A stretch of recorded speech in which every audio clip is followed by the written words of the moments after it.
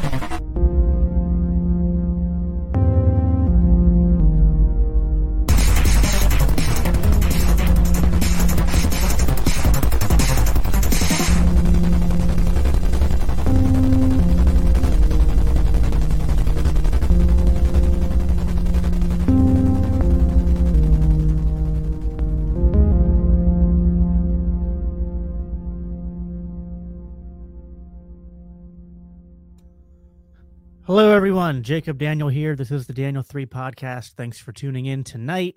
Going to go back into a little bit of an introduction here. I haven't talked about this in a while, so I just wanted to put it back out there again. The current format for the podcast is that the live stream, is there for everybody to watch, of course. After the live stream ends, the next day, it'll be private. For the first 3 days and only available to my Patreon supporters, which you can subscribe if you want to at patreon.com/biblical anarchy. Also, same goes for those who consume the audio only portion. You can either subscribe on Patreon or you can subscribe on the redcircle.com app, which let's look up Biblical Anarchy on there, or I usually have a link in the show notes and stuff you can click on to watch that. As always, Daniel318.com is the website. And I haven't plugged it in a while, so I'll plug my good friend Will's Rabbit Eye Blueberry Wine. This is some fantastic stuff. I went through a few bottles of it during the holiday season. So if you're not a big wine drinker, and I don't really consider myself somebody who usually drinks wine, but this stuff is pretty good. I like it. I get the semi-sweet. I like to have a little bit of that sour and a little bit of that sweet mixed in, but they have a sweet, a semi-sweet, and then the straight dry. I plan on trying the dry next because Will tells me that it's actually pretty decent. So I don't know. I'm usually a whiskey guy, but I'm a little fruity now, I guess. So with that, I guess that's all the introductions and formalities done. Guest for tonight is a returning guest. He is the founder of the GOP Mises Caucus, the host of Popular Liberty, and his name is Andrew. Andrew, thanks for coming back on, man. Jacob, glad to be back. Thank you. Yep. So, we had a pretty good conversation the last time you were on, but we talked a lot about Andrew. Yeah, right. That was evil, now you're Andrew. Right, true. And we were talking about politics, so of course you had to be evil Andrew and stuff. But tonight I'm hoping we can get more into the fun stuff, which we got a little bit into last time. We got a little bit into the religion and philosophy stuff, and as much as we both we engage in the political realm and do that kind of stuff, I get the sense you're the same as me, where it's not really fun. It's more of a, well, I have to do this, so I'm going to do it, and I want to do it well.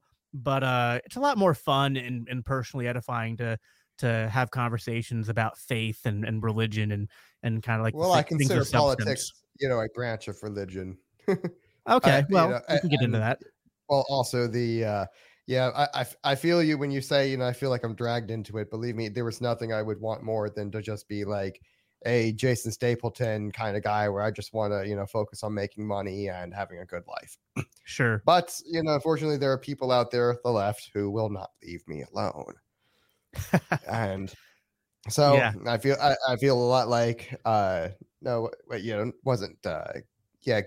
basically Gideon from the Bible, and or maybe perhaps Jonah, or God's like, hey, I need you to go do this. Like, no, yeah, I don't right. want to. Nineveh's a terrible place. And, I feel like Jonah a lot sometimes, where I'll just be like, and, people will make suggestions to me, and it's like, kind of like, God never. I mean, sometimes, but very rarely does God actually do what he did with Jonah and come down and like just to your face tell you you're going to do something. He usually speaks through like your spouse or your family or your friends or circumstances. And you feel it in your heart and you know it. Yeah. But sometimes we tend to be stubborn like Jonah, and then we find ourselves in like, oh man, why is all this crap happening to me? And God's like, well, I told you to do this and you're not doing it. You're like, oh crap. All right. So, but that's the way it goes sometimes. Crap, I had something I was gonna you were saying how these religion discussions are much more edifying and much better.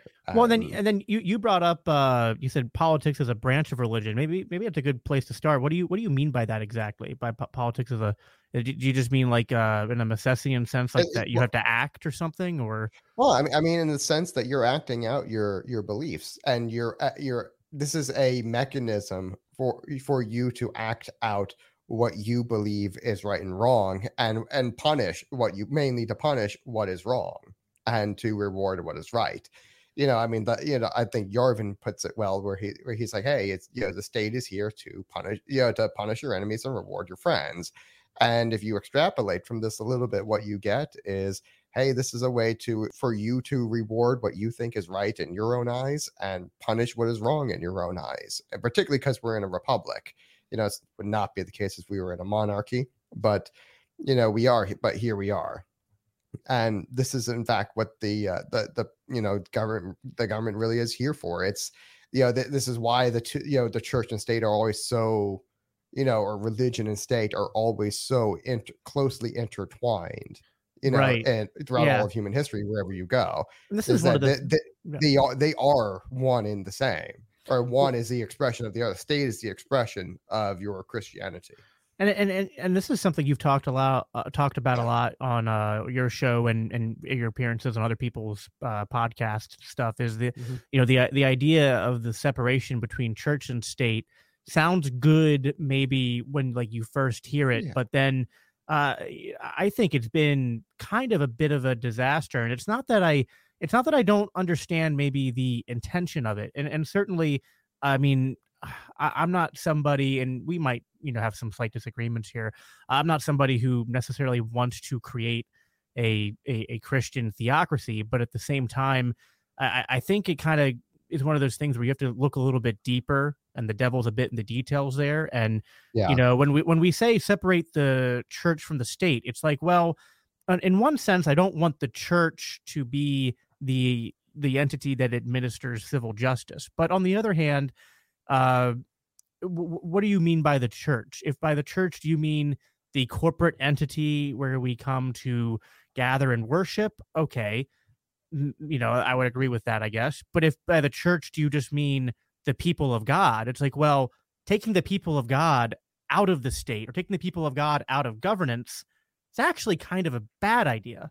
Because pretty counterproductive, right? And that's sort of what I've and then the problem is like this gets into like a semantics game, and then when you're having these semantics games with autistic libertarians, and I say that lovingly because I am an autistic libertarian, but when you get into these conversations with autistic libertarians, it's just like, oh well, it's like, all government is evil and all authoritarianism is evil. And it's just like, again, it's like it's one of those things that's kind of like in a broad sense and kind of like a 360 pixel, zoomed out thing. It's like, yeah, that sounds kind of right. But then you get into the nitty gritty of it, and it's like, well, the truth is actually that it's a bit more complicated than that. And the Bible certainly, in my opinion, I would say the Bible has a high view on the on governance and on law. And I get the sense that's something you would agree with. Yeah, kind of. But in the Bible, the law is always based on love. That's why, Christ says, hey, when, in love, there is no sin. That's why the greatest commandment is to love, and so, and when you have basically that gives you your justice system as well, because, what you have this, picture of love in God. Yeah. And whenever something is not love, that would be sin. Sin is to miss the mark. The mark is love. Yes. And so, and that tells you, okay, here's what's right, and anything not that is what's not is wrong. And so, and what we need to do with the justice system is correct the record so that it's a lot closer to the mark. Yeah, absolutely. And it's funny how for some libertarians, they'll make arguments that they seem to be boxing themselves into an almost type of pacifism, where they're just like, no, we cannot wield force against people who are doing wrong, because that will, it's like they think that it's wrong to use force. And I was like, well, and I don't know if this is a problem. It might be a problem with the NAP, because like people maybe like don't understand it well enough, or it's maybe like too simplistic of a heuristic. Because, and I've always kind of not liked the NAP, because it, like, to say the non-aggression principle, it's like, well, I'm not against aggression even. You know what I mean? Like, to me, aggression is just a part of the human experience. It's really simple. Yeah, and to me, like aggression is one part of sin, the other being vice, which kind of leads to the aggression. And if you allow the one and say, oh yeah, totally fine, but yes, these things are definitely going to lead you to aggression, and when that does, that's the line. It's like, well, no, you would cut it out at the root. That's not efficient problem solving, and that's not efficient for any civilization to say that, yeah, you can choose all of the things that are going to lead you to the mental illness, scarcity, and the anger, the hate, and all of that stuff that leads you, and envy particularly, that leads you to aggression. And yeah, all that stuff is okay. It's just, right, you can go right up to the line, but you can't cross it. It's like, well, no, that's not, if you wouldn't say like, okay, if you're driving on a bus, like on a mountainside, you wouldn't say, oh yeah, you can go all the way up to the side of the cliff when you're driving the bus, but you just can't go over the cliff. Like, no, you stay as far away from the cliff as you can. You can go out and drink around with women and flirt with them, as long as you don't have sex with them, while you're married. It's like, would you do that? It's like, no one in a good marriage, you know what I mean, is doing that. At least that's not an aggression. Marriage is only a title transfer. Jacob. It'd be like, honey, why are you upset with me? I didn't actually cheat on you. Yeah, I just walked up real close to it. It's like, that one's not going to work with my wife. And but right. Yeah, and then you have these other things where in libertarianism, where it's like, oh, your word is actually unenforceable. So any oath you take is actually unenforceable. All that is a title transfer. Mm-hmm. And it's like, you don't see how this could possibly go wrong. As that you can't enforce people's words on them, against them anymore. And it's like, they come up with it's all because they're trying to make liberty their God instead of love their God. That's why, with Christian morality, yes, where the Spirit of the Lord is found, love, basically there is liberty. That basically love is the cause of liberty, because let's face it, you can't force love. Duh. If you do, it's rape and it's abominable. And so basically love by its nature cannot be forced. That's why if you have people who are behaving love towards each other, which has many different forms. Greeks had plenty of different words for love. We have one catch-all term, which is not great, but anyway. So where the Spirit of the Lord is found, the Spirit of the Lord is love. There is liberty, because because at that point there is no aggression there. There's no force within love. There is force to defend love. That's a very different concept. That's where we get into justice. Where we're when we're trying to restore it back, yes, I can. Once we've departed from it, at that point, I can use force to, kind of correct the record. But even then, right there is, your constraint is that, okay, well, this force has to actually correct the record. You can't just like wantonly use force any which way you want. Once someone sinned, no, in order to justify the force, that action actually has to produce more love, which is a very high bar. That's a very, very high bar. And this is why in the Old Covenant, and the law of Moses, like most of the laws had no prescribed punishment. Yeah. It's like they were basically voluntary, and the only ones that really could be enforced with capital F force, were like property rights violations, because it's like if you violate my property, I can use force to correct that.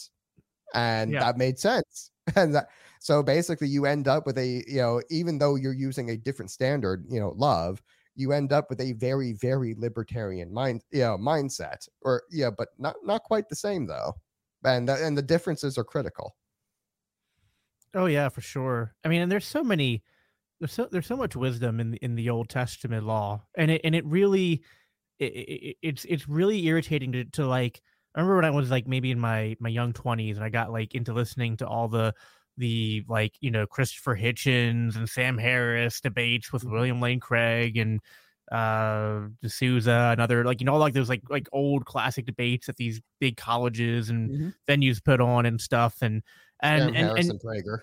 yeah, and just hearing and I really as much as Prager kind of like is cringy in a lot of ways, I've always appreciated when he was part of those debates, because he at least provided a much better understanding of Old Testament law than a lot of the Christian debaters did. Yeah. Where they would just go, oh, well, the Old Testament law is we're no longer under it, and pointed to Jesus. I think, well, that's true, but like it's not really like a really good explanation for why it was there. Whereas Prager at least was making somewhat of a good attempt to explain, well, actually, these laws compared to the people around them were good, and actually here's the context behind these laws, and actually these punishments seem barbaric, but these punishments almost never happened, because here was there'd be high standards to actually convict somebody of like certain things, and you had to have somebody else as a actual eyewitness, and if you falsely accused somebody, you were punished of the thing that you accused them of. I mean, there was a lot of like really effective checks and balances. Yeah, I mean, him and Shapiro are really well read in Moses Maimonides, and who was a thinker from the 12th or 11th century, and he's a Jewish dude. But he did a really, really good kind of line by line, verse by verse analysis of, well, here's why every single law is the way that it is, why it's written that way, what the context was, and what you find out is that actually this is a brilliant piece of work. And the fact and it really shows like you managed to get a bunch of barbarians from 3,500 years ago to maintain an anarcho covenant for 400 years on and off. Yeah. And that's no small achievement. The fact we can't do that today with modern people is and who are supposedly a lot more morally superior or whatever. No, it's like we can't pull off an anarcho covenant today. And basically nowhere else in human history do you find that pure of an anarchy.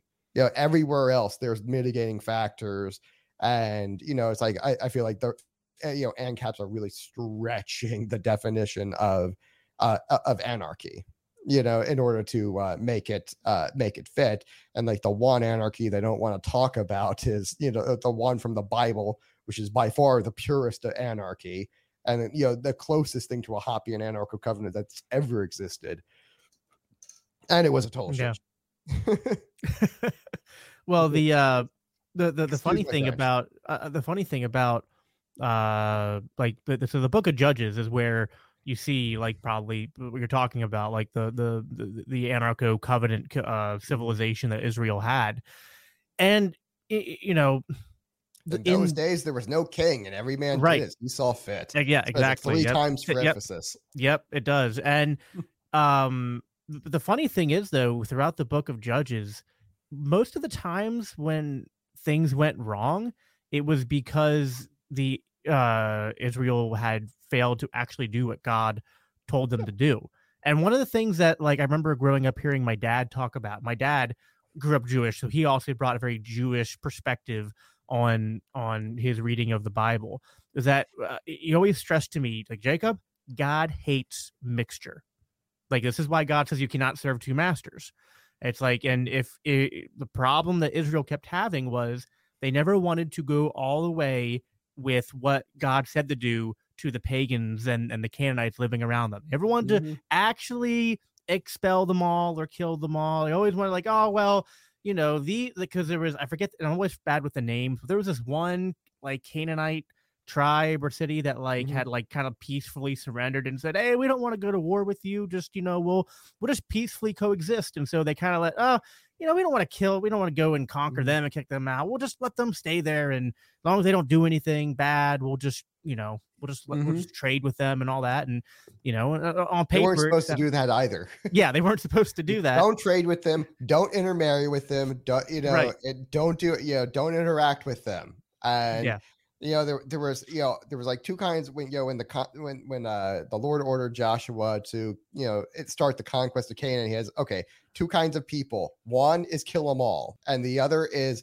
you know, don't interact with them, don't mess with them. You know, they're just nothing to you. And like the Philistines were one of those ones that, you know, you just don't interact with them. Whereas like the Amorites, you know, Philistines got, you know, ended up become problems later on, but they're actually descended from Sparta.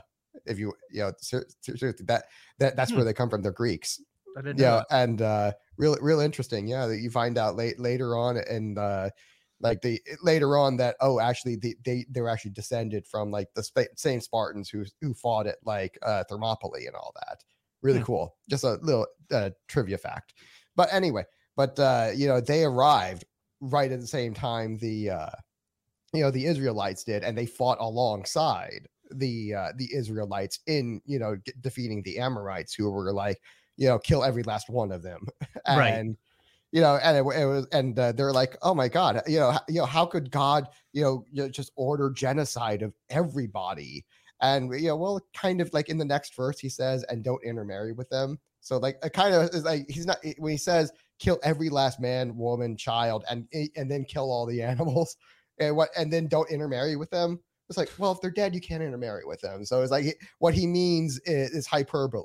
You know, he says it's going to be a solid defeat. They're not coming back. Right. It's exactly. In a military sense, like, completely defeat them. Like, don't like kind of win the war and then, like, okay, well, we conquered this much territory, we didn't completely win, and we'll just, you know, and that we'll call it a day. Yeah, that was Israel's problem. Was, I mean, and even not just in the book of Judges, like, the entire Old Testament is Israel failing to live pure, and that mixture kept coming back to bite them, and that's something that unfortunately a lot of Christians today are still failing to learn that lesson. And, you know, you brought up that, like, you know, the spirit of the Lord, which is love, where that is, there's liberty. But I feel like a lot of Christians don't understand what the biblical meaning of love. It's not even, there's just one meaning, like you alluded to. There's actually kind of like multiple different words that all get encompassed by this term love that we use. But, you know, the Christians like to take, a lot of modern Christianity is like, oh, we take passages out of the Bible, but then we read the meanings of the words in a very Americanized, westernized, secularized way. But it's like, that's not how you should be reading the Bible. You should be trying to, you know, dive into what the original meanings of those words at the time they were spoken meant. And there's a lot to the idea of biblical love that I find a lot of Christians are, you know, don't really contend with. What are your thoughts on that? A little more amorphous concepts. You know, it's one that's hard to pin down. And it's like I had to do it with a diagram. I don't have the diagram with me right now. Like it's like it's something so difficult to actually pin down with just words. There's like you have to actually start drawing pictures and diagrams and stuff to make Sure. this thing work. And the idea of love in the Bible is that it's a I'm going to way oversimplify this here, but there's so much more to this. But the idea is that, hey, it takes at least three. It's not just two, it's three. And because what you have basically the lover, the beloved, and the product of love itself. And when we're made in the image of God, again, the image of love, right? What that means is, humans are a family unit. And basically, male and female, he created them. And what did they do? He married that. God was the first one to marry them. And he said, okay, now we're going to be fruitful and multiply.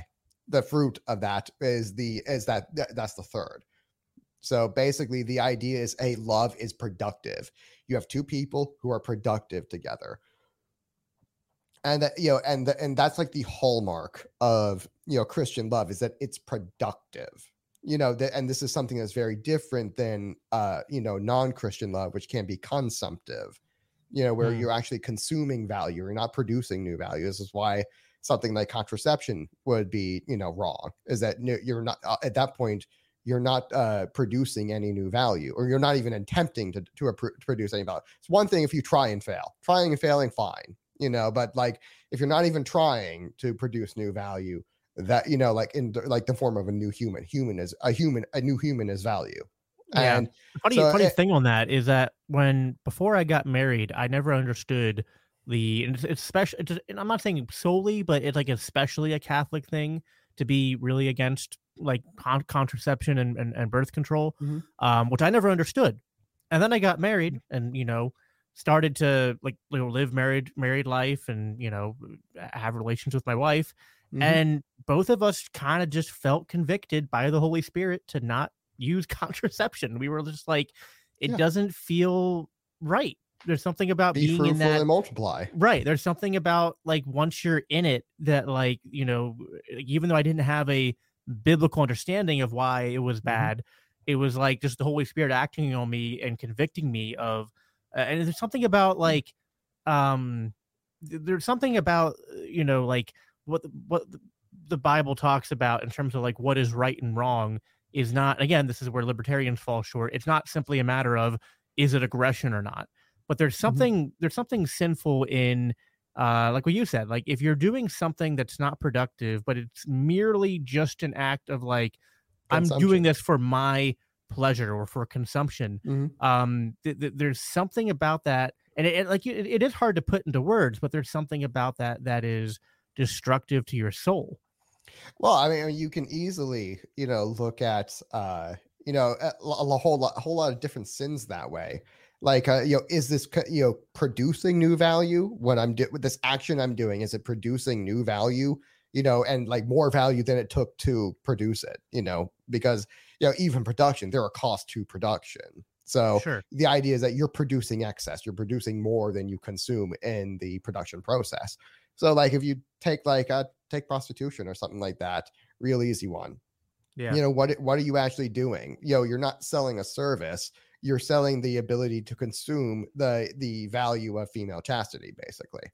And basically you're consuming the value of that female pair bond, because females have a ability to pair bond in their brains that, they release oxytocin while they're having sex, or, particularly during orgasm. And if they, and basically, this pair bonding mechanism, their brain gets desensitized to that oxytocin very, very quickly. So like 3 or 4 partners in, that's it. The pair bonding mechanism doesn't really work anymore. It's why, whereas men don't have the same function. So when you're a prostitute and you're selling this thing, basically what you're selling is your ability to have a bonded relationship with a man. But hold on, Andrew. Science tells us that men and women are just exactly the same. So that actually, no, this is biology. The science doesn't say that. And they've actually done studies on this that show that, hey, the more partners the more sex partners a woman has is directly proportional to her to her likelihood of divorce. And the same thing does kind of exist with men, but to nowhere near the severe degree. And unless with men you got to get like double digits. With women it's only like 3 or 4, and where there's going to be problems. And and so what you've done in this act of prostitution is you actually haven't produced any new value. You've consumed value that was produced. Basically, the prostitute herself was produced by her parents. She is the production, and her value is what's being consumed. And so there is no net production here.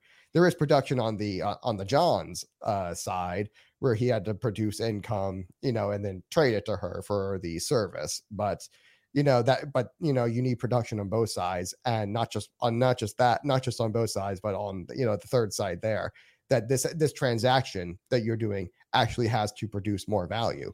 This is why, and actually this mechanism works pretty well too for like a like theft. Why is theft wrong? Because it's simply a transfer of produced value from one to the other. And it was by force too. It wasn't voluntarily done. And so I mean, you can and so using that model of, okay, is this producing more value than it, or like whereas if I just simply bought my groceries from you, I've produced value, you've produced value, we trade, and that produces actually more value. Yeah, that's the value. Right. Trading value for value creates more value. Wait, I wonder if you could use that same. What if you can use the same foundational like framework you just used to kind of explain why charity should not just be like empty handout, because it's almost you know what I mean? Like if you're giving somebody unearned value, you have an increased value, and now it's not it's not forced theft, but it is sort of like it's almost like a reverse theft. Like you've robbed the person of the ability to create value themselves. Yeah, if you're giving a productive person, charity, that it's like, okay, maybe they just had a hard time. They're gonna bounce back, and that's I guess there's one a difference. thing. Yeah, that's one thing. But it's like when you're just like guaranteeing it for them, you're like instead of like a safety net, you're like a safety hammock. Right. At that point, there's going to be learned helplessness there, and and that's not charity, that's not love. And because you don't teach the other person to be helpless and dependent, that's not love. And in fact, that's another characteristic of love, is that you have to, the reason you can say, self-ownership definitely exists within love, and as well as personal responsibility, is that you have to freely choose love. It has to be freely chosen. In order to freely choose it, you have to own yourself. And so you end up with a backdooring, self-ownership, but in a very, very different sense. Like that, we don't mean it the same way that the libertarians mean it, but it still has the same functional result. But like with when I said there was a caveat earlier, if you look at like the old covenant, it does prescribe charity, for a 10% tithe every year, in addition to some extra things. But it actually goes in and singles out particular groups that this is for. And if you look at the groups, who is it? Widows, orphans, cripples. What do they have in common? These are all economically disenfranchised groups who cannot reasonably be expected to be productive. That's the caveat. That's why they're the ones who get it. See, and the just the bum on the street who's like a drug addict or whatever, and they did have those back then. That guy doesn't get shit. And excuse my French, I'm gonna have to stop cussing. I'm on a Christian podcast. I curse on my podcast all the time without trying, so you're okay, you're fine. Yeah, but yeah, I mean that this was the and this was another thing, is that, hey, love is it's the relationship itself is is that three personal relationship, again, Father, Son, Holy Spirit, lover, beloved, love itself, or the product of love itself. That relationship is effectively one directional, from each to each. So this is what's meant by selfless love, is that it's not that I have no self. It's that I'm not doing this because I'm expecting value in return. I'm doing it because it's the right thing to do for you. It's going to be moral and good. It's going to prosper you and make you better. And, so, when you are giving them, charity, yes, this is a form of love. It is the one directional basis for love, and a full love relationship is you guys doing it to each other. Right. So like with you and your wife, you are giving, her, whatever kind of value you give her. But you're not doing it because you're getting something in return from her. You're doing it because this is what love it does for, the people you love. When you do it for your daughter, or your, how many kids do you have? 1 or 2? 3 with the 4th on the way. Oh, wow. Okay. More than I thought. Yeah. But yeah, it's like if they're, this is why I always think Ayn Rand was, painting such a straw man. She's like, no, it's altruism. It's like, no, that's not the component there. It's love. And, when when your daughter is like drowning in a lake, it's like, you're not diving in because you're just a swell guy. You're being selfless. Like, no, it's because you love her and you want to get her out of there. And there's nothing selfish about it. I mean, that you can't possibly say that this is what's giving value to you. It's just not. That's not what's being considered here.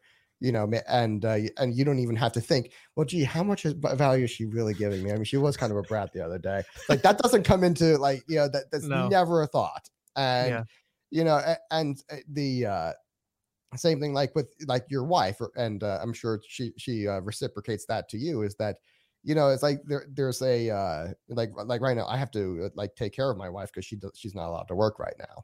And so, and it's like it doesn't come into my mind that there's she's definitely getting the way better end of the deal, but she always tells me she's grateful, and that feels good. But I think there's something really like in the Bible that's both spoken but also not really spoken but like depicted, I guess, that there's value in serving.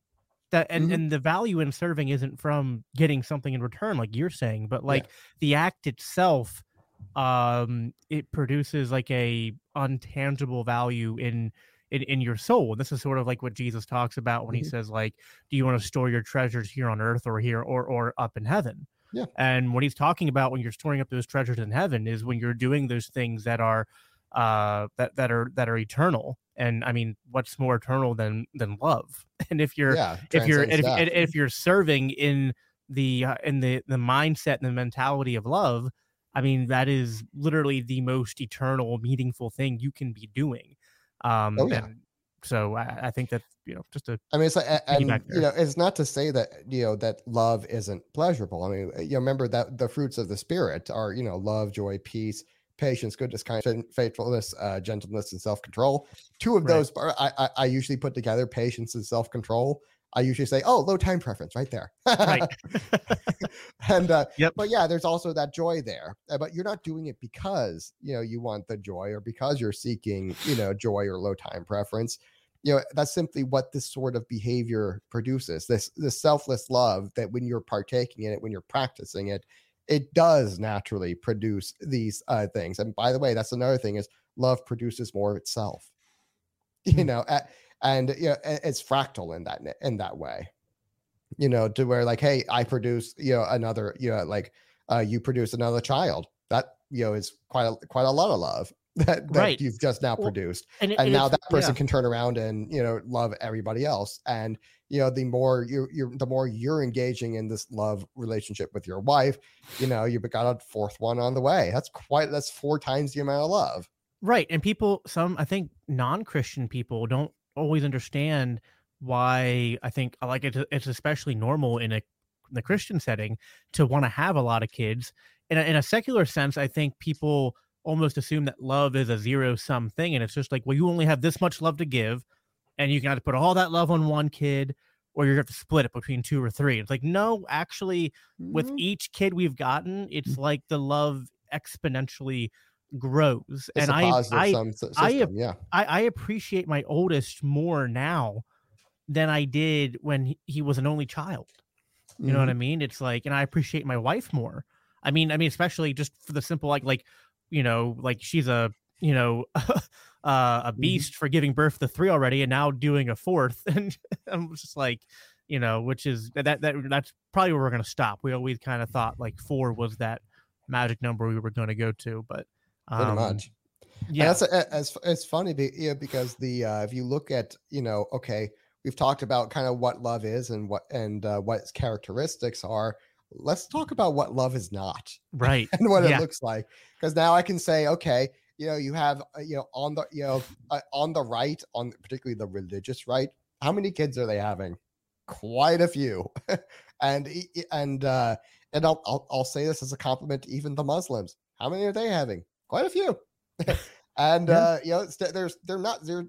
okay, they have a different kind. It's not, it's not quite the same there, but there's still a lot of love right there.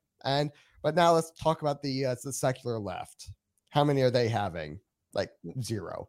And not only are they not having some, they're killing, the ones that they're having, and maiming and mutilating the and then the shaming ones that people survive. for having kids. Just Yeah. like how could you bring more kids into this world and overpopulate and look at how bad we are for the earth. We just need to, like, I've literally, I remember back in my deranged leftist days, I was a full-blown vegan.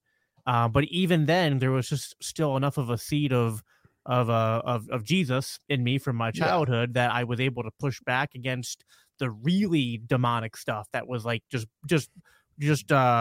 like openly anti-human. Just like, I hope we die out completely. It's just like, I was just like astounded. Like, how can you hate people so much that you Exactly. I mean, it's just, and hate children so much that you and I don't shout know your abortion. It's like, oh my God, you're a fucking nutbag. Oh yeah, no, and this was like, people sometimes feel like those people don't exist, the ones that are proud of their abortions. No, there was definitely some radical vegan women that were proud of their oh, I've had 3 abortions in the past 4 years and I don't think anything of it, and I kind of like look forward to getting my next one. I was just like, whoa, well, yeah. That's a special kind of demon right there. Well, and then especially when they say it with like a smile on their face, just like completely cheery, like just like it's no big deal. It's just like, I mean, it's horror movies don't scare me. Real life and people scare me sometimes because it's all monsters are human, right? Yeah. And you see this too, is like, you can see how, once you get this, you finally get this mental image of love in your head. And I'm sorry I didn't bring the diagram with me today. It's not totally complete, but it still would be helpful. That the what you can see very quickly is, okay, one side is really trying to behave the ideals of love. Even if they don't know it, even if they're not always doing it the right way, and that would be the right. And and there's one who is like utterly hostile to the idea of love, and they basically want the the primordial state back, to where what were we before we were in the image of God or whatever, and they're looking for that that coerced state of where we were before. Well, it's like they conflate love just with like the feeling of like what is pleasurable, and like and same with relationships. It's just like, oh, I love this person because when I'm with them, it's very pleasurable, and I mean, for one, it's shallow. It's so shallow that I mean, you couldn't even drown an ant in it. I mean, it's there's like nothing to it. This is why I say, their version of love is an abomination. Because I actually give them a little bit more credit than you do. When I say is that the left is trying to force all of the characteristics of love, all of the fruits of the spirit. Basically, they're trying to force, love, joy, peace, patience, goodness, kindness, faithfulness, gentleness, and self-control. And that is like the problem. It's like force destroys, all of those things. And and basically, and like, this is why I say all leftism is based on rape, because what did we say earlier? Basically, when you're forcing this kind of relationship, you're forced love. We don't have a really a word in English for forced love. The closest is rape. And this idea that you're forcing a sexual kind of love, I'm saying that in air quotes, onto someone else, and it's an abomination. This is why we don't have a word for forced love, but the closest is rape, and this is why I say all leftism is based on rape. Yeah. And you see this kind of in their energy, where it's like they want control. It's like that, they want all of the fruits, all the good things that come from love being done voluntarily. But these people in themselves are just demonic and evil, and they're not lovable. Like that. I mean, that's something you notice about like the, these marching hordes, is that these are fucked up and crazy people. These are people who, clearly have an absence of love in their life. Even if they're just like rich kids or whatever, something was wrong there, and that produced such a wrong kind of love, and or such a bastardized version of it. And you see that all of these people found each other through social media, and now they're in the Democratic Party, most of them. Yeah. And and not to get too political here, because we're staying away from that now, but yeah, it's like this is what you're looking at when you see the American left and the international left. Really, is you're looking at a bastardized version of love. And there's basically, you have the Christian right, who's like doing their best to try to behave the nature of love within a system that is utterly hostile to what a republic is utterly hostile to the idea of love, because it's anti-production by nature. Yeah. It's like that, that there's that with a republic, this is where you get that hyper consumption materialistic mentality that is, again, like consumerism. This is where that comes from.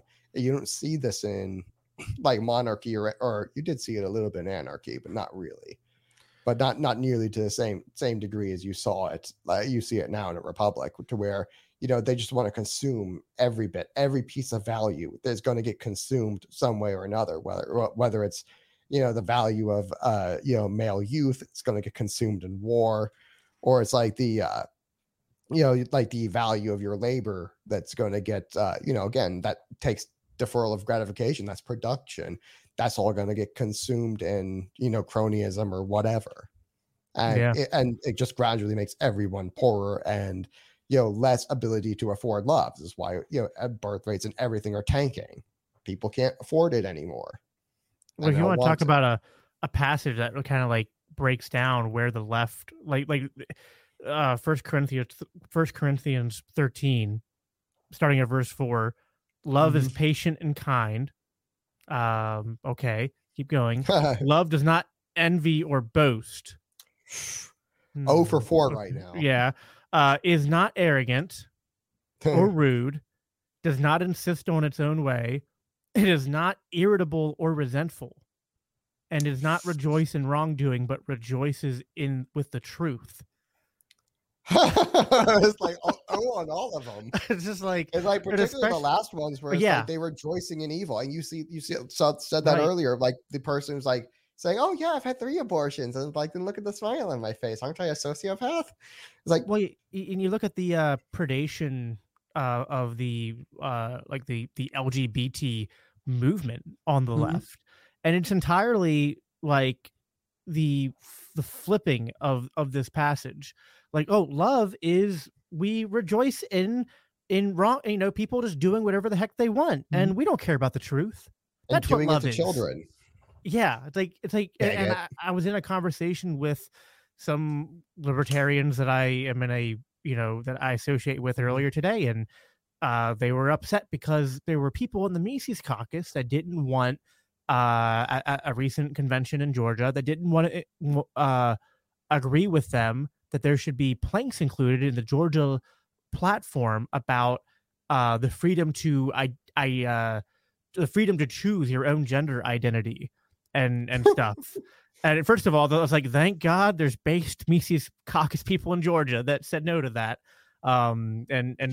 Second of all, it's like, oh my God, would I've eaten them alive for that? Second of all, it was just like, it's just like, this is, and so it was just funny that all this came up before my conversation with you, because I was like, They were just totally not. And so these a few people in this conversation were self-proclaimed Christians. But I'm just like, I don't like to be the guy that calls like, you're not a real Christian, you're not a real libertarian. That's just not me. I don't like to do that. Yeah. But it's just at the very least, it's not that they're not Christians, it's that they're bad Christians. right? You know? It's just like you're missing the mark so badly. And it's like, there's something like, obviously, God is love, but the love of the gospel, right, means nothing without the sin that Jesus had to die for. So if you take Christianity, take the gospel, and you remove the severity and the truth about sin from that equation, you have bastardized the gospel. Mm-hmm. Like, I'm sorry. I don't mean to be inflammatory with that, but like sometimes the truth is inflammatory. What can I say? I mean, you're instilling mental illness in like these children and in these people, which is highly anti-production.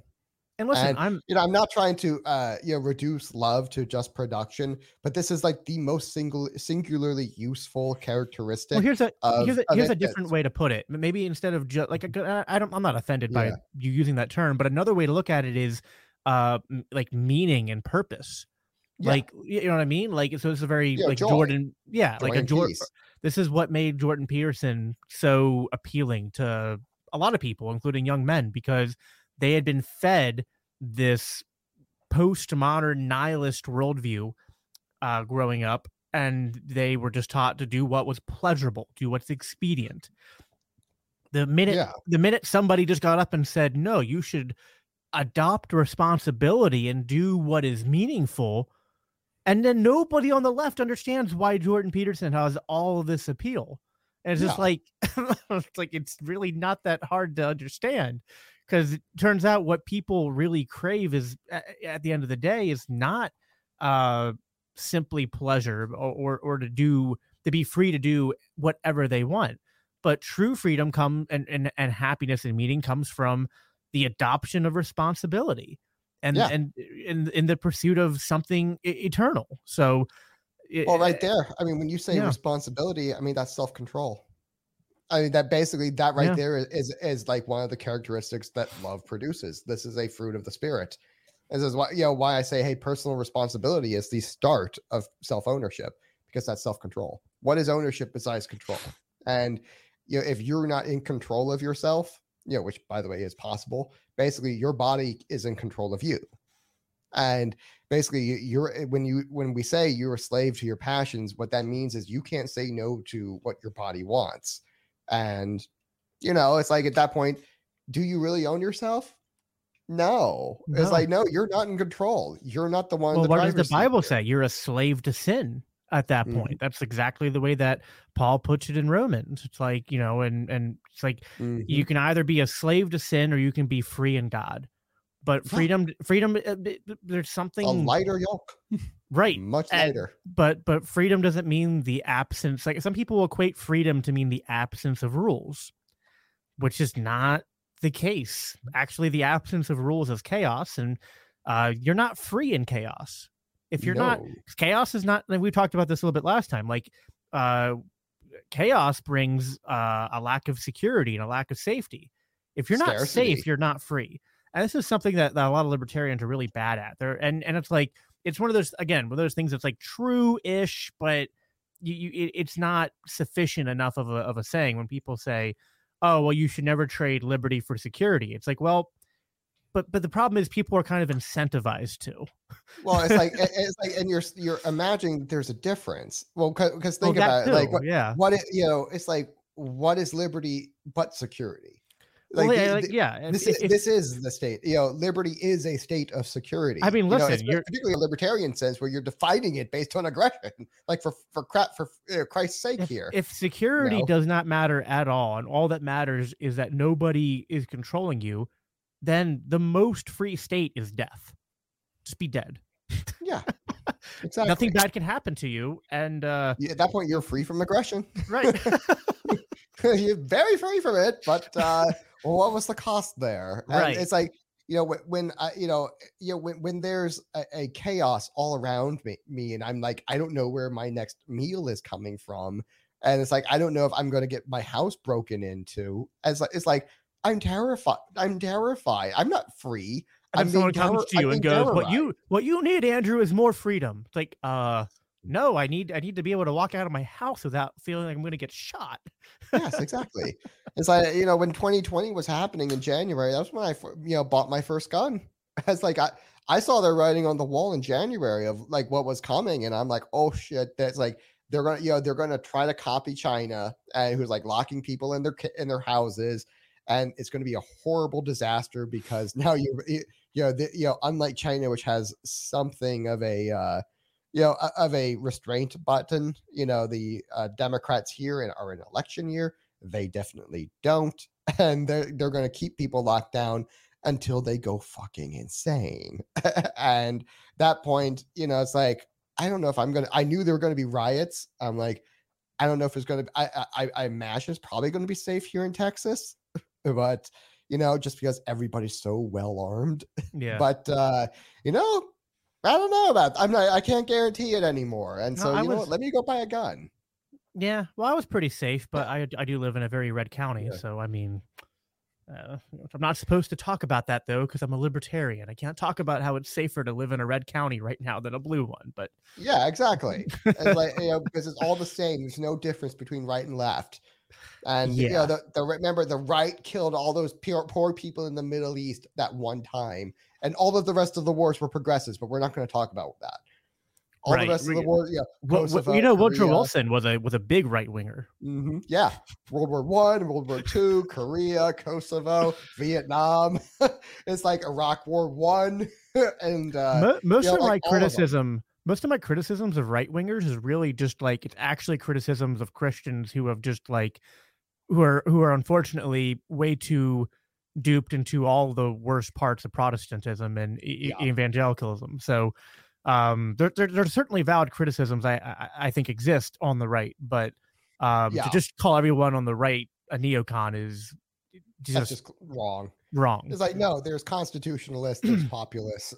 These are not the same people. Yeah, I mean, my dad is like just like the prototypical right winger, like an actual right winger. He never really fully bought into George Bush and the neocons. I mean, he got duped, of course. Yeah. But then as soon as 2010 rolled around and 2008, 2010 rolled around and it was like, oh, wow, this was all a big load of crap. He was pissed off. He started looking for answers, though. He kind of was starting to look into libertarianism and he voted for Gary Johnson in 2012 and 2016 because there was like the Republican Party still hadn't figured anything out. And it was like, so obviously you're not going to vote for the Democrats. He was kind of describing himself as a constitutionalist then at that point, but like there's no power in a third party. So, he was just trying to look around. But then Trump came around and he was like, listen, this guy's not perfect. He's a bit of an a-hole, but, this is, he's at least saying the right things and speaking to the right people. Yeah. There's a lot of things that Trump, I mean, first way, even looking back, there's a lot that Trump ran on that was good. Now, the execution of that and living up to that, wasn't always perfect, but a lot of what he ran on was something that like I can easily understand the appeal that people saw in that, even though I wasn't able to see it at the time because I was still a deranged Bernie Sanders supporter. But at the same time, it was I think I talked about this last time. It was seeing Trump get lied about all the time in the media that kind of broke me out of my paradigm. Mm-hmm. And you see, I'm grateful for that perverse joy they take in lying, and again, right there we go back to the characteristics of love. Love rejoices in the truth. The truth, yeah. And again, that's the Holy Spirit in you. It's like you just can't stand to see it, and that eventually will drive you to the right, because again, like the right is trying. At least it's like I can give them credit for trying to behave love. Or in the Christian sense, they're not always doing a very good job of it. Sometimes they're doing a very poor job of it, but they're trying. Whereas like the left because like really the right just wants to be left alone. They really do want a small government that kind of just exists to protect your natural rights. And when a constitutionalist says that to me, I believe them. It's like, I don't think the Constitution is a very good way of doing that, but that's a different story. Now we're talking implementation and strategy. We're not talking principle. In principle, they're trying that. They are looking for. You can go to, your average right winger, or you can probably if you talk to 10 right wingers and you pitch the idea to 10 of them that the Articles of Confederation was, while not perfect, a vastly better starting point than the Constitution, you'll get at least 3 or 4 that go, maybe. Kind of see what what I mean? Like they won't, you'll get a bunch of them that go, that just regurgitate public schooling back at you, but you'll at least be able to, if you the arguments to give, they'll go, okay, I can see that. Whereas if you pitch that to the left, they go, you won't even have that conversation because they already reject the Constitution. So they don't even care what you have to say. Living, breathing document, and I am the Constitution. Right. And but don't you see that? You kind of see that same pattern though from, and again, I'm a bit more of a, you're more Catholic background. I have a more maybe sort of Reformed Calvinist lean, although I don't even I don't really fit in anywhere neatly. I have my problems really anywhere I go. But one of the problems I see with Protestantism is that sola scriptura really just turns into the Bible as a living, breathing document that can say whatever I want. Whereas found in the Bible, right? Whereas the Catholic Church, although I have some concerns with their structure, at least has a safeguards from just everyone going, well, the Bible just says what I want it to say, which is what as soon as Protestantism became a thing, it became endless fracturing.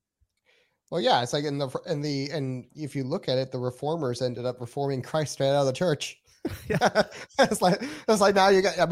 Let's face it, atheism and libertarianism are both denominations of Protestantism.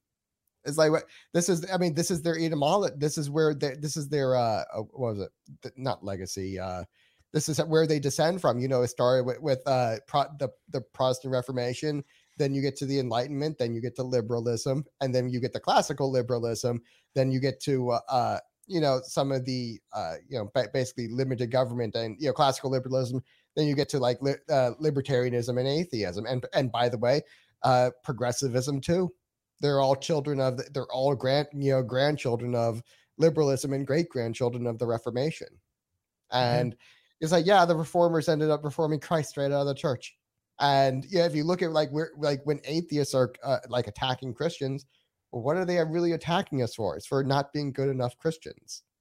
It's that's literally the angle they're coming from when they get us on morality or this other stuff is right. Oh no, you should have more of these Christian virtues and that you're not actually having, and most of those are not actually Christian virtues, and they're just stuff that's crept in from liberalism. And that's the problem when you see what they did in the Reformation was they ended up making the self, capital S self, the end all be all, or really it's their starting point. Everything starts from the self, and basically it's your personal relationship with God, and not bad. It's okay. It's you're kind of missing something, which is also your personal relationships with everyone else. Remember, the Bible says we are made in the image of God. The grammar structure there actually says we are made to image God. We are made, humans are imagers of God. Remember, the image of God is love. We're meant to be families. We're meant to be tribes and communities, and that have this, extended structure of love. And this is why, the Christ says it's not just that you love the Lord your God with all your heart, soul, mind, and strength. It's also that you love your neighbor as yourself. And so it's basically you have to love, and you have to love each other. And so when you're starting with, well, we're just going to love God, woo, no. no, you just cut out the second most important command, which is, love your neighbor as yourself. And what you did right there when you made the self the basically the end all be all, because where's God? What basically that he's not here to assert his rights. He could, but he's not right here right now. In the physically present and perceivable sense, which is the important one. That's the what happens. It's now you're basically just left with the self. And so when the reformers did that, what where that ended up leaving was, okay, now you have remember that politics is kind of like the mirror image of your religion. It's this is why I say they're related, because this is the ugly mirror that's being held up to you of show you, okay, this is who you really are. Because if your religion was pure, if you really were loving your neighbor as yourself, you wouldn't have a government. And the fact you don't, this is what's reflected. Your sins are reflected in your state, and so what's happened is now we have a image of government that is very reflective of the overemphasis on the self, which has perverted everything. But we're not meant to be an image of ourselves. We're meant to be an image of love. And, you've taken all of that out, you've broken all of that down, and you've, bastardized it every single which way with all kinds of perversions and nonsense. And, it's almost like it's also sometimes it's perversions where they'll mix things in, but sometimes it's also just an overemphasizing of certain things while ignoring others.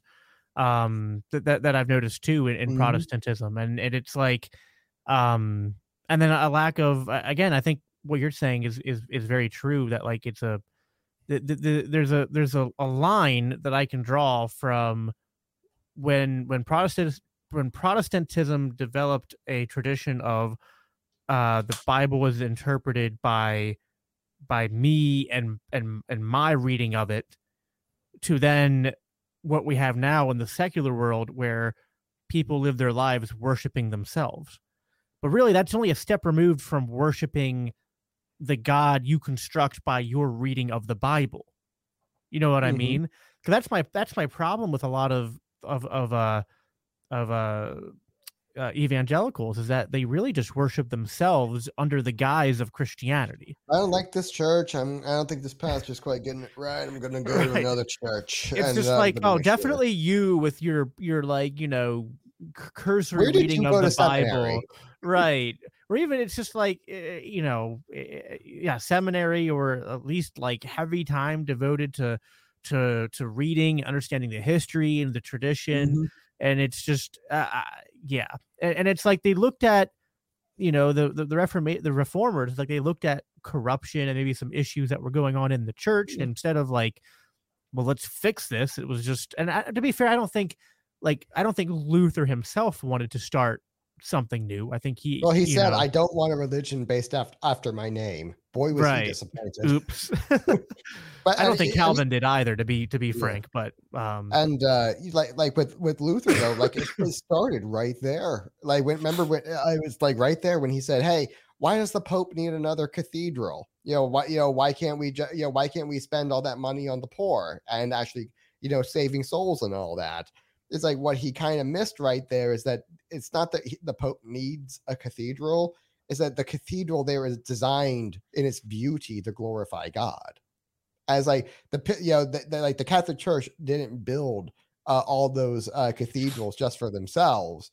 It's you don't live in a church, and it's if you looked at where the bishops, all of them were living, it's they were nice, but not splendid. But the cathedrals were absolutely magnificent. There's something about designed to glorify God. There's something about there's something about the Catholic way of, and I started learning more about this when I had James Jenneman on my podcast, and just the difference in the way that Catholics approach worship and going to church than evangelicals, because with evangelicals it's just church is this superfluous thing that we just do because the Bible says we have to gather with other believers. But I could do all the same stuff at home. You know what I mean? I could just read the Bible myself, worship God myself, and just be this hyper atomized, Christian. It's about me and my relationship with Right. God. Whereas It's with like, Catholics, it's like, no, you cannot, like, Christianity cannot even be a Mhm. thing if you're not plugged into the church, if you're not partaking in the Eucharist, if you're not, like, those things are Christianity. To not do them is to Mhm. not be Christian almost.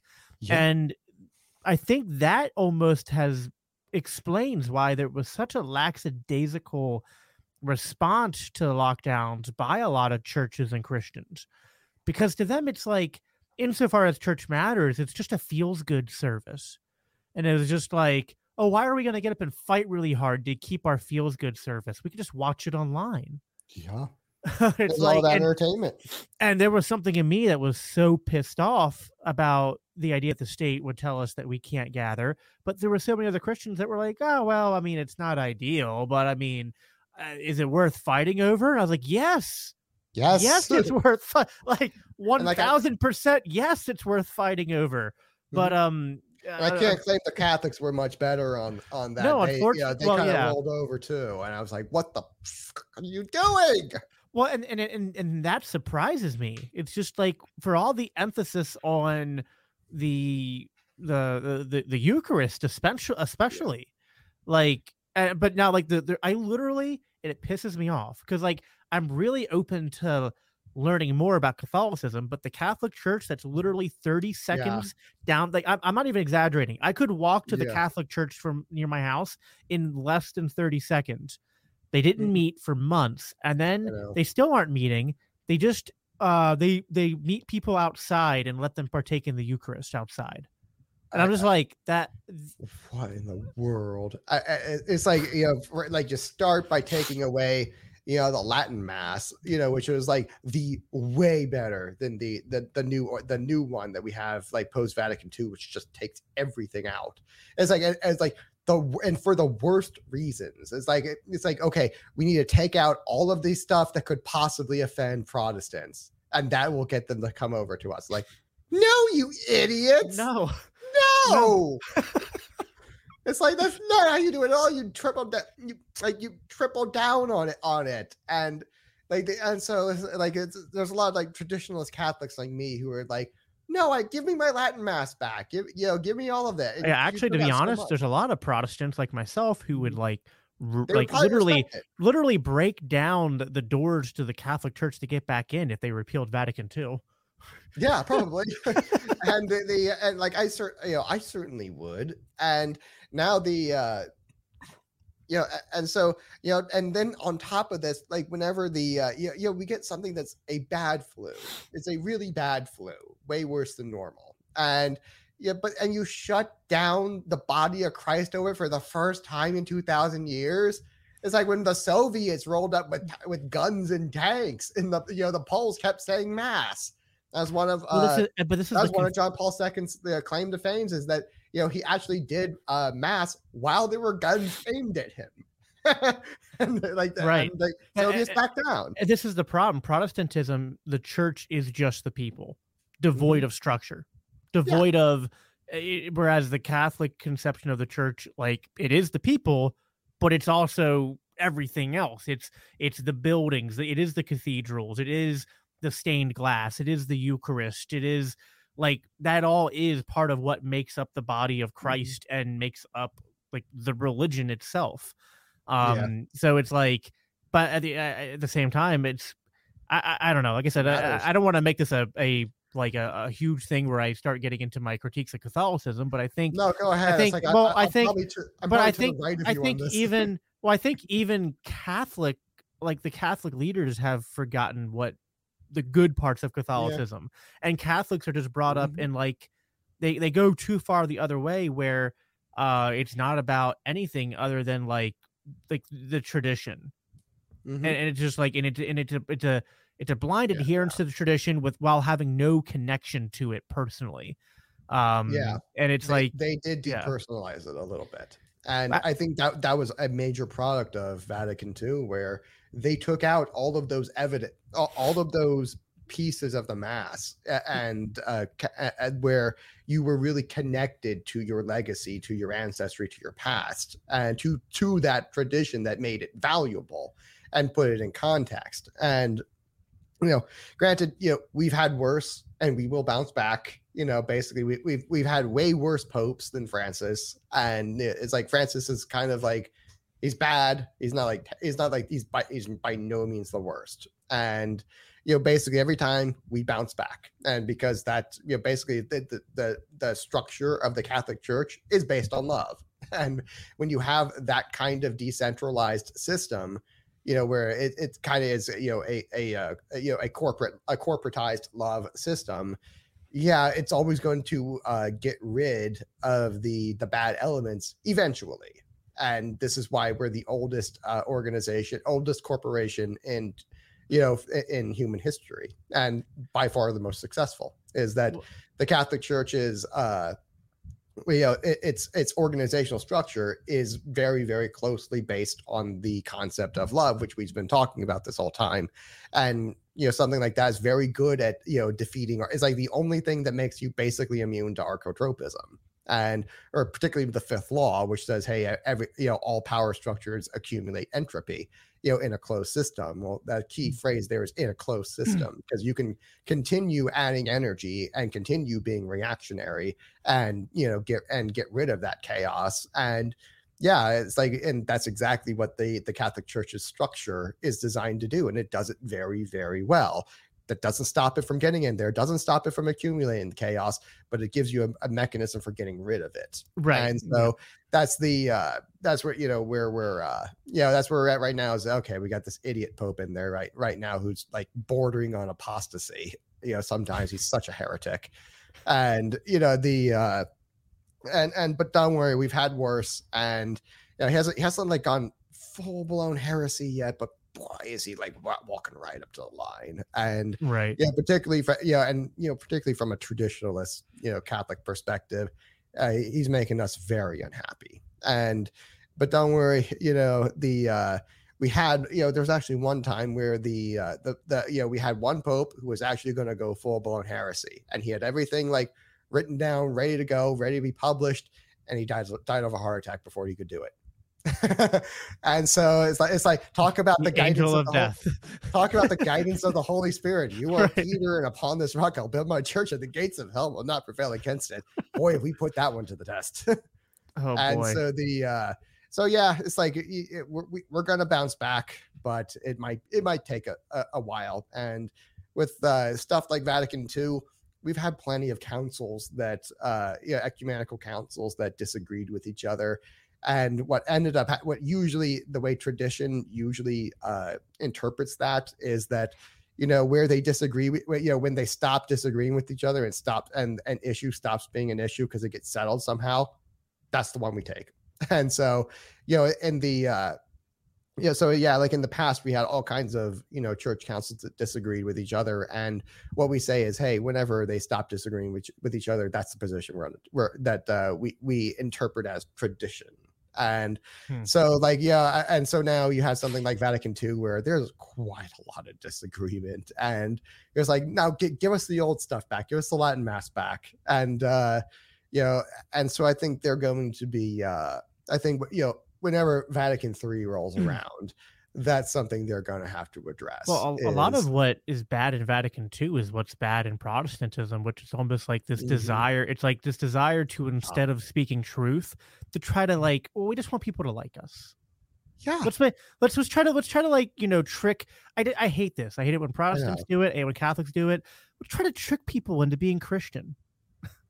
Like, no. Let's be ashamed of preaching the gospel, ashamed of Oop. Okay. Andrew's dying. It's the coughing before he has like a Dr. Jekyll and Hyde moment. He's gonna transform into evil Andrew mid podcast. Yeah, I'm back. But the coof is still giving me some residual effects. Oh, dude. Yeah, when I had it in September of 2020, my cough lingered until like probably January or February. Oh, Jesus. It was up. But that was like the original COVID. It wasn't Delta or Oh yeah, no, I Omicron. got like the Omicron, which is like it was basically nothing, and it was a bad cold. I got like a fever for, one day, and it was like a mild one. It's like 99, which is high for me because I'm like I usually run at 97, so Yeah. it was a little higher for me, but but it was basically nothing, and just hasn't quite gone away. It's just annoying. Yeah, I get But you. no, I'm not dying yet. So One of the things that the Catholic Church, I guess, still has in spades more than the Protestant churches that I've come to respect more is the authority structure that exists, which you alluded to is very decentralized. Yeah.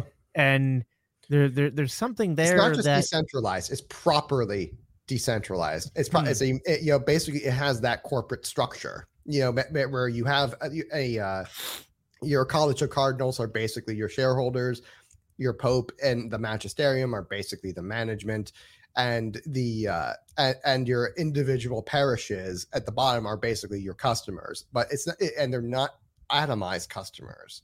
They're in that parish relationship. They're basically in a covenant at the bottom, which completes that remember that love has three parts, lover, product of love, and the beloved itself.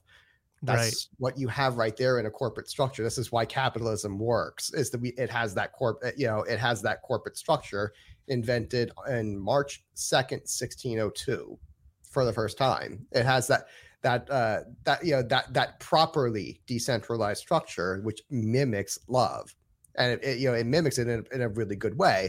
The difference between it is it's a more instead of a most, to where in love you're supposed to do the most good for the beloved, whereas in a corporation you just have to do more than they're doing for you.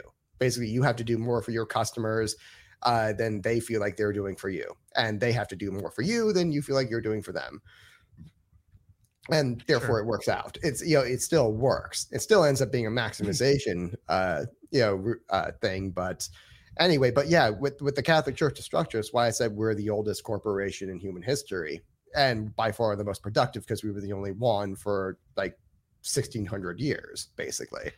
And something that I really wish that there was a Protestant equivalent to, but there really isn't, is like Protestant churches. I don't know how much experience you have with them, but like most it's just like we have a pastor, and this pastor is somehow like a one man does the entire operation himself. Now, maybe some of the better Protestant churches will try to like, oh, we have a system of elders and multiple pastors, but they still kind of like it ends up being just like one or two people do everything, and then there's a bunch of people that just sit around and do nothing.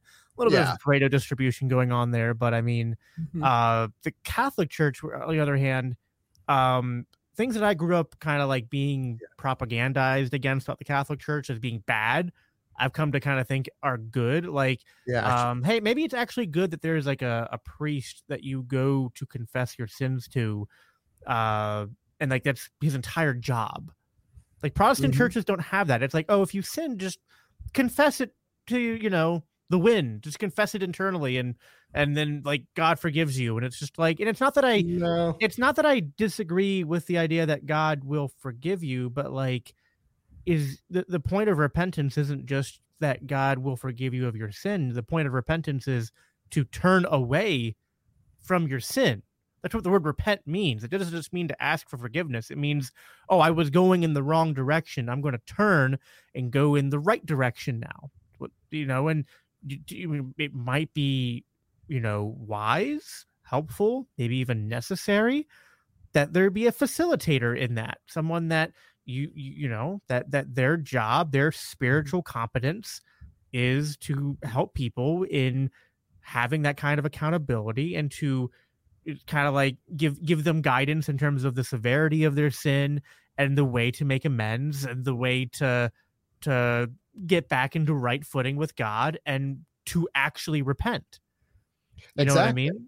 Yeah. And basically with this structure of authority, it's so, properly versatile because it's in its proper context, where and it's properly incentivized authority to where, your priest has the proper incentives to actually help you come closer to God and help you, come closer to your community.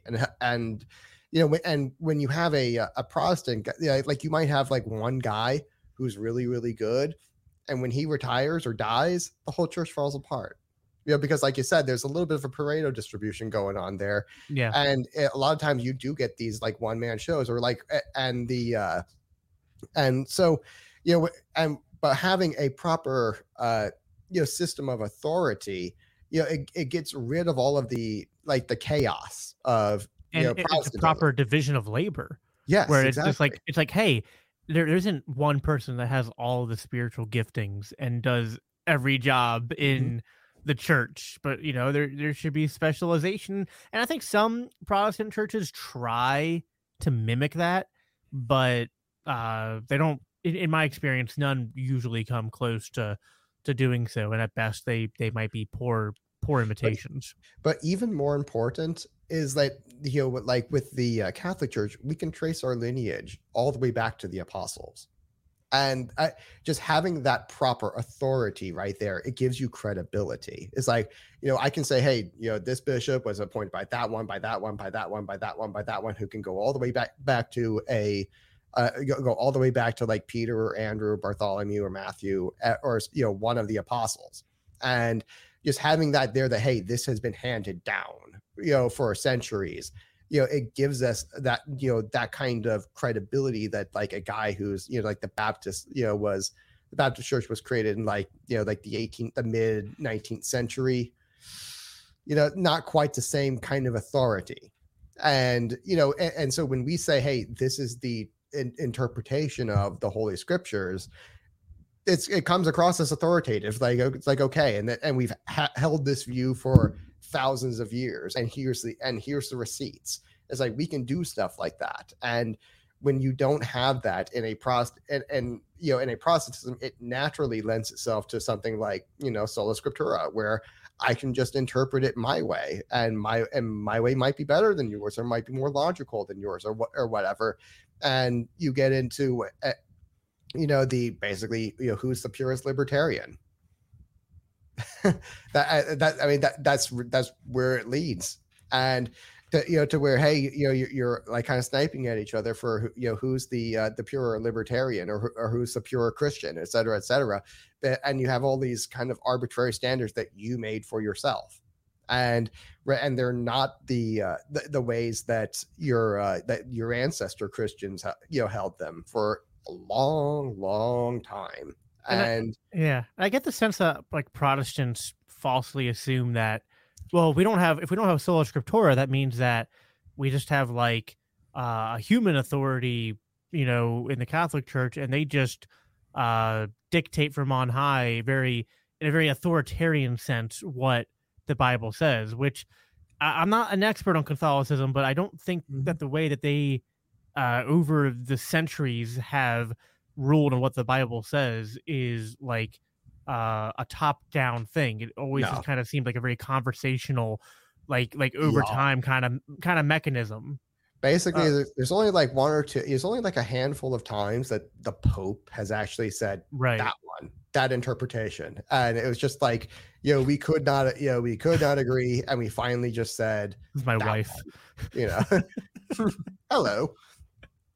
And so with stuff like that, it's like you have an authority structure there as kind of a final mechanism, but what it really is like, hey, we would have council after council after council until we finally agreed on everything. And at that point we said, all right, this is the interpretation we're going with. And they would disagree with each other, and eventually the issue would get settled. Whereas what Protestants do is go, we fight and we fight and we go, you know what? Starting a new church. Exactly. It doesn't work. So it's like you're up to like 30-something thousand and counting. This is not working. I can't even. I don't know. That seems low. And you see, yeah, and you see the chaos that making humans their own authority is not something we're very good at. And Whereas you like having a structure that incentivizes good authority and can, most of the time, get a good authority at the top. And that's what's most important, is that you can get a good authority at the top most of the time. And when you do get a bad authority at the top, that happens. There's no way to prevent that. But, you can have systems that can mitigate that. And so, and like, yeah, you can get, we've had plenty of bad popes, but, they were pretty mitigated. Like the worst we had was like a murderer. It's still pretty bad. But and some gangsters and thieves, probably a homosexual or two. And yeah, and some leches. Yeah, we've had quite a few bad ones. But they never really had an effect on the doctrine, because it's in their hands, but not really. And again, like the one time they tried to abuse it, like had a heart attack and died. So thank you, Holy Spirit. And like, yeah, this, having a structure like this that properly incentivizes good authorities to rise to the top, that's important. That's what's really important. And that's like the grand fix to Protestantism is, you need a system of authority, that actually incentivizes good authorities to rise to the top. And because, when you have good authority, it attracts people, because again, it's like that. It's the fruits of the Spirit: love, joy, peace, patience, good, all these good things that, proper authority brings. And because, by proper authority, I mean, it's structured around love. It has that triple incentive system to it. Again, the lover, the beloved, and the product of love itself. It's a triple incentive system that, that is basically magical. It's what we're designed to be. And it gives you the proper kind of authority in its proper context, and gets decently good at mitigating the downsides of it. And right. If you don't have that, it's chaos. And when people point to something and they'll be like, oh, well, they'll point to instances where it falls short. And I'm just like, well, of course it's going to fall short. Like, we're human.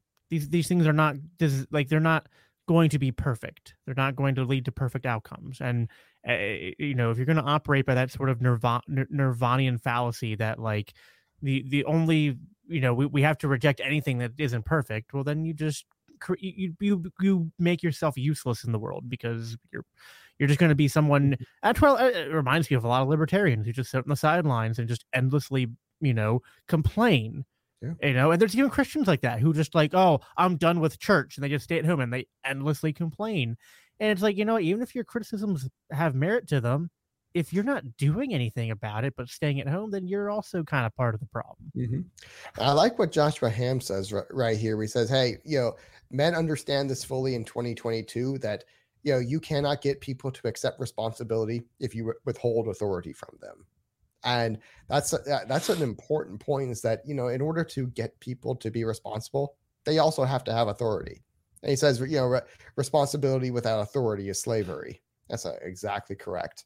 And that's very true.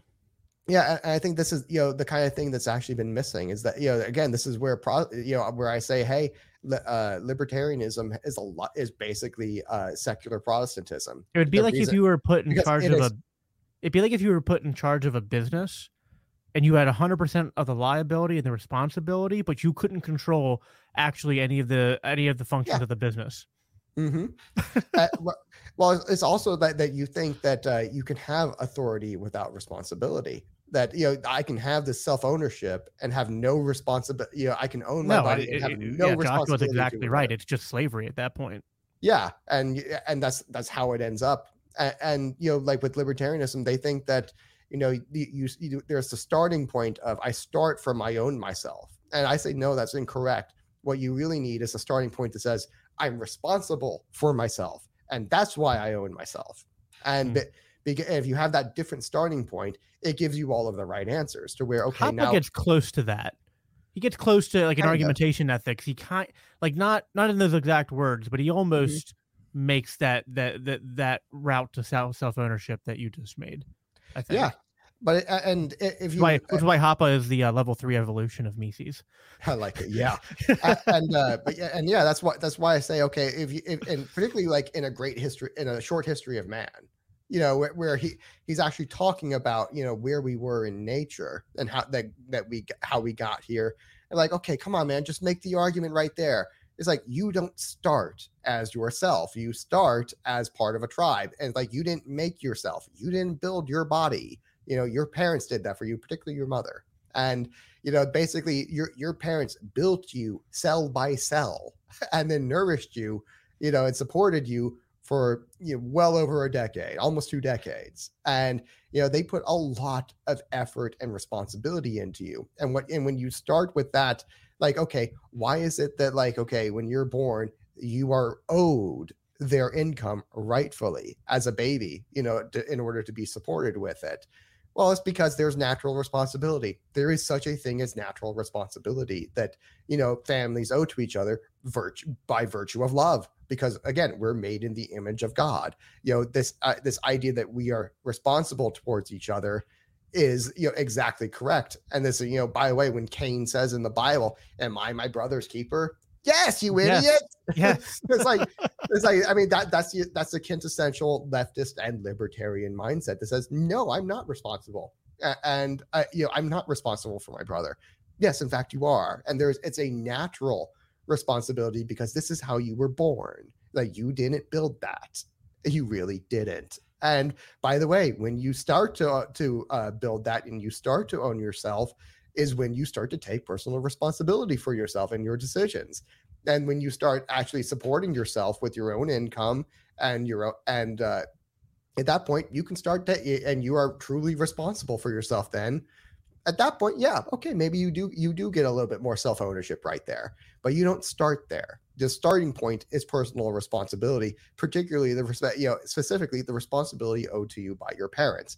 And, you know, by virtue of that, when they get to the end of their life and they're no longer able to be productive. Remember how we said in the earlier that, you know, the groups in the Bible that were given the charity were the ones that could not be expected to be you know, taken, that they could not be expected to be productive.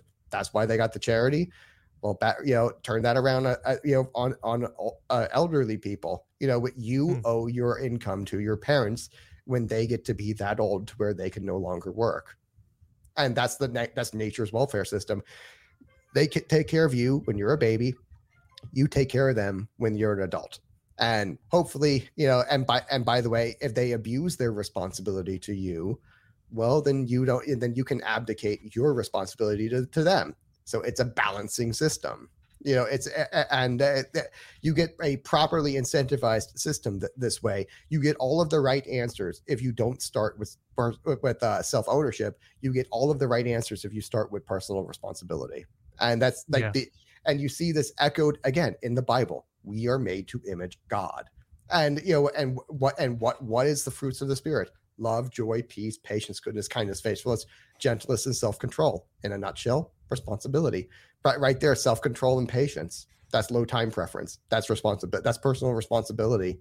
And, you know, and what does that produce? Produces goodness, kindness, faithfulness, gentleness, you know, and joy, meaning. You know, that's exactly, you know, when I say, okay, you need to start with that. You know, the error libertarians made is they did not start with personal responsibility. They started with ownership. They skipped a step. And you get all of the correct answers if you start with personal responsibility.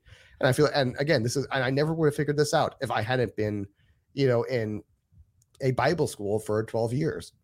You know, it's like, I owe this, you know, at least my knowledge of the scriptures to the Protestants. Good for them. Nobody does a Bible study like the Protestants. I'll give that to them. Yeah, I will say, yeah. I mean, my dad being a with an emphasis on sola scriptura, I sure would hope so. I sure would hope. I don't even think it's, you know, it's like, I don't think it's like Catholics don't deny the authority of the Bible, or that like the Bible is it's so I don't know. Really, the only thing that like just that makes me not consider myself a Catholic is that I still hold like doctrinally different views about salvation and free will and some other things, because I'm more from the Reformed camp. So I you know, like it's really only those differences, but I remained open-minded and you know, like I'm always trying to challenge my my presuppositions and beliefs to let the Bible and the Holy Spirit shape me. So we can have a conversation about that in the listeners group later, because I think free will and this concept of love is, but the are intrinsic. That these are if you whatever you believe about one determines your beliefs about the other. Oh yeah, and it's a really quick way to resolve it. So yeah, well, and it's a very like the hyper Calvinists hyper focus on God's sovereignty and freedom, and then you might have like the opposite open theists that focus so much on human freedom that they limit God. And I try to be more in the middle, where it's like, well, or they make the basically what you end up with is you if you say, hey, if you're making such an emphasis on God being sovereign, the way that ends up getting secularized is that man is completely sovereign. That's just not the case. Well, it's just, to me, it's like, I feel like it's a false dichotomy. Like, I don't know that there's a choice between either humans are fully sovereign or that God is fully sovereign, which is the way that hyper Calvinists frame it. And I've never been a fan of that. Well, if you remember the image of love, you need self-ownership in order to choose love. And right. but when you have so basically you do have sovereignty on both sides, but because it's in the image of love, and basically where the Spirit of the Lord is found, there is liberty. There you are. That's where your sovereignty comes from. It's because you don't really, in love, there is no sin. There is no aggression there. You effectively are sovereign. It's both. By this nature of love, it is both. And it's a little bit magical.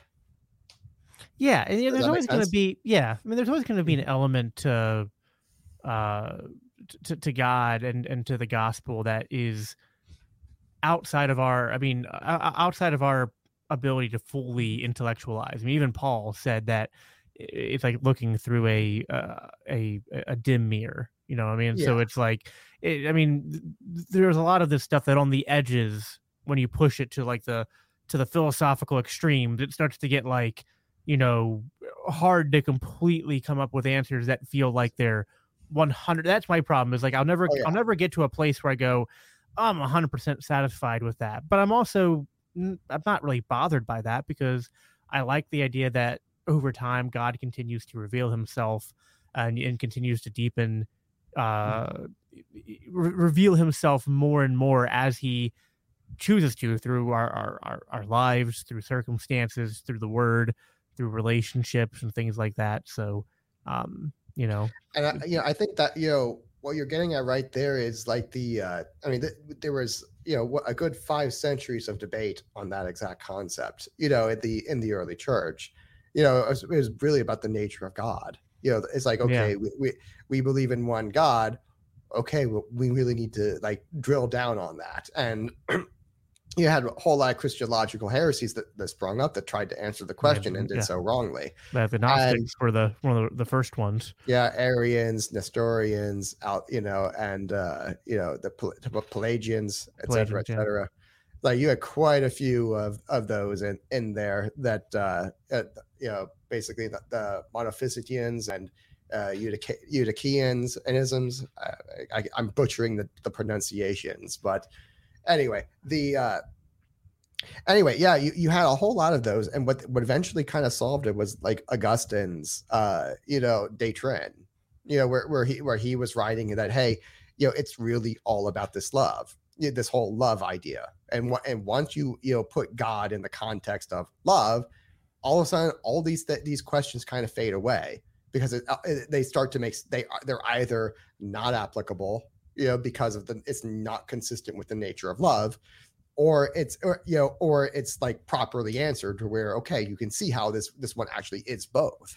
Because we had a whole lot of what were a whole lot of false dichotomies back then, to where like, okay, are they united in will, and how's that work? And it's like, well, yes, and here's how, they're united through love. And they have perfect love for each other. That's why they can be. You can say, that Christ can say that I am not the Father, but if you've seen me, you've seen the Father. Right. He can draw that equivalence there because they have perfect love for each other. And something like that you will notice, like with old people, like who've been together for a really, really, really long time, that they're basically the same person in two different bodies. And that's Yeah. a function of love, because you begin to take on the characteristics of love, and that's why you become the same person. And so when you take that to perfection in God, and so yes, the Father and the Son, the Father is not the Son is not the Father, but they are the same. They are united in will and mind and everything because of perfect love. And they are merely separate in roles and relationships to each other. And and by extension to us. And so when you put everything like that, and like the Bible says that let us love one another because love is of God. He who loves is born of God and knows God. By the way, begotten of God. Right there. It's like that. That love itself is what begets you, makes you the son of God, makes you a son of God, and and ends up saving you. But yeah, because God is love. And that's where we get to know God. And so yeah, it's like we can't quite get to perfect love, but we can get a pretty decent idea, right? And in the same, and it's like in the way that my mind's putting this together is like in the way that the love for my child compels me to create authority around them, that not authority that is proper coercive and demeaning, but authority that builds them up and that guides them and shepherds them. Because I feel the love of a good father like God and know the truth, I find myself, as I mature in that, wanting more authority, both authority placed over me, but then also in the areas of the life that I reach out and interact in. It's like I then know, okay, well, what's good for these situations is not, is authority, because authority is from love God. is authoritative, right? And by so nature. if you want freedom, you have to start from the foundation of love, which leads you to an embracing of authority. And Jesus modeled that authority perfectly when he said that to be a leader, to be a ruler, is to be a servant. And he washed his apostles' feet. And that is where, like, to me, that is what biblical anarchy is. You know what I mean? Like that, it is the compilation of all of these principles and understanding what they are. One step away from changing your name to biblical monarchy. but yeah, it's like, well, really, it's almost like they're the same thing, but looking at it from a different, biblical monarchy is you're looking at it from the perspective of God, and biblical anarchy is so I've always described it this way, that biblical anarchy is like, it's monarchy in the sense of the horizontal the vertical relationship between God and us, but then in the horizontal ways, none of us can be God over each other. Yeah, well, but when you understand it that way, remember, this is all in context of love. We're supposed to be loving each other. Remember what Paul says in I think it was like chapter 1 of 1 Timothy, that God has given us a spirit of, wait for it, power and love. And basically, there's an equivalence there to where love is naturally authoritative. And that's why it is. That's why love is, love is God. God is love. That's why it sits at the top of the hierarchy, is because it is the natural authority. So when you are loving your neighbor, in effect, you are an authority over your neighbor and them over you. Right, and it's that reciprocal. It's like it's because it's both ways, that in a sense it's a sort of natural anarchy, not a chaotic anarchy, not a secular godless anarchy, but like a proper natural law anarchy among between men. Well, this is why I kind of consider myself a monarchist, is because that structure of love, again, is mimicked in corporations, because what you're doing is, so like when I say, hey, it's a this structure that really, really works well because it's mimicking love. This is an effect that, and we know, and hey, God is king. What is God? He's not just one, he's three. He's a tripersonal being united through love. And so when I say monarchy, I'm not talking about one, I'm talking about three. And so that realization was what led me to like the private statecraft side of things, like the Yarvinian side. I didn't get to Yarvin by reading Yarvin. It's like I found out about him in 2020, but I had been like in the hey, we need private statecraft like years before I'd ever heard the name Curtis Yarvin. And I've been led to it by this idea of love, because a corporation is trying to, it works by mimicking love. And that's why I can say that in March 2nd of 1602 was when the Enlightenment began and capitalism was born, really. Or like the market capitalism we know it as today, because that was when the first publicly traded corporation was born. And there's the Dutch East India Company. And unironically was created by monarchy. Literally, there was a product of the king who was a Catholic. You king. can almost say anarcho-capitalism is just a fancy term for decentralized private monarchies. Yep. You mean monarcho-capitalism? Yeah. God, I'm an anarcho-monarcho-capitalist. Just monarcho-capitalism, right? Yeah. But I think it's proper authority. It's not no authority. It's not that there are no rulers. It's that we have proper rulers. Yeah. And I don't know. I mean, I've thought about dropping the anarchy label sometimes, because it can be an albatross around your neck sometimes. So I don't know. I mean, I understand where it comes from though, and I think that's the proper place. Is that God is king, and okay, but again, God is love. So that is like that, and that's what that's where I say, okay, it's actually, it really should be a lot closer to monarcho-capitalism than anarcho-capitalism, because again, it is this mimicry of love, this mimicry of God who is king, that makes it work. And it's not that you have no rulers; it's that you have proper. It's just that we have the Christians have such a warped understanding of what authority, because the proper way to wield authority, right? Because the proper Christian way to wield authority in a loving service to your community, to your neighbor, is not to, well, I'm going to go and seize power and control people. It's rather that you're going to earn power through your service to people, which is like through the market. And you know what I mean, like when we talk about the idea of like a anarcho or the like the sort of like anarcho monarchy type of theory, it's always the way that I've always and I think Tolkien even talked about this a little bit, that like monarchs just naturally arise in anarchy. Like people just naturally promote people to the top. Give unto us a king who will fight our battles and be our judge. Right. But the only person that rightfully belongs there is the person that doesn't seek it out. Yeah. It's the person that gets naturally elevated. Well, it's like, because there's love there, you don't actually need that. That's the kind of the point. This is why we say, hey, God is the king, Christ is king. Is that, hey, this is love. Love is naturally authoritative, and the natural elite are going to be the people who are really good at doing good things for other people. That's why, and that's basically the nature of love. They're behaving love, they're not calling it that, but that's what it is.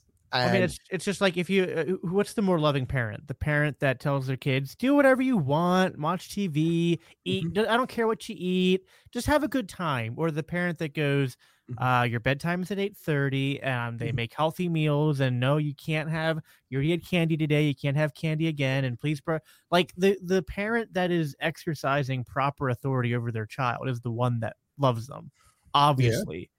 So like, I feel like that's a good analogy to like just extend that out. Like, if you love somebody, you care about them. If you care about them, you don't let them waste away into nothing by living in an environment where they're just free to continue in as much self-harm as possible. Yeah, I mean, that's not love, that's spoiling.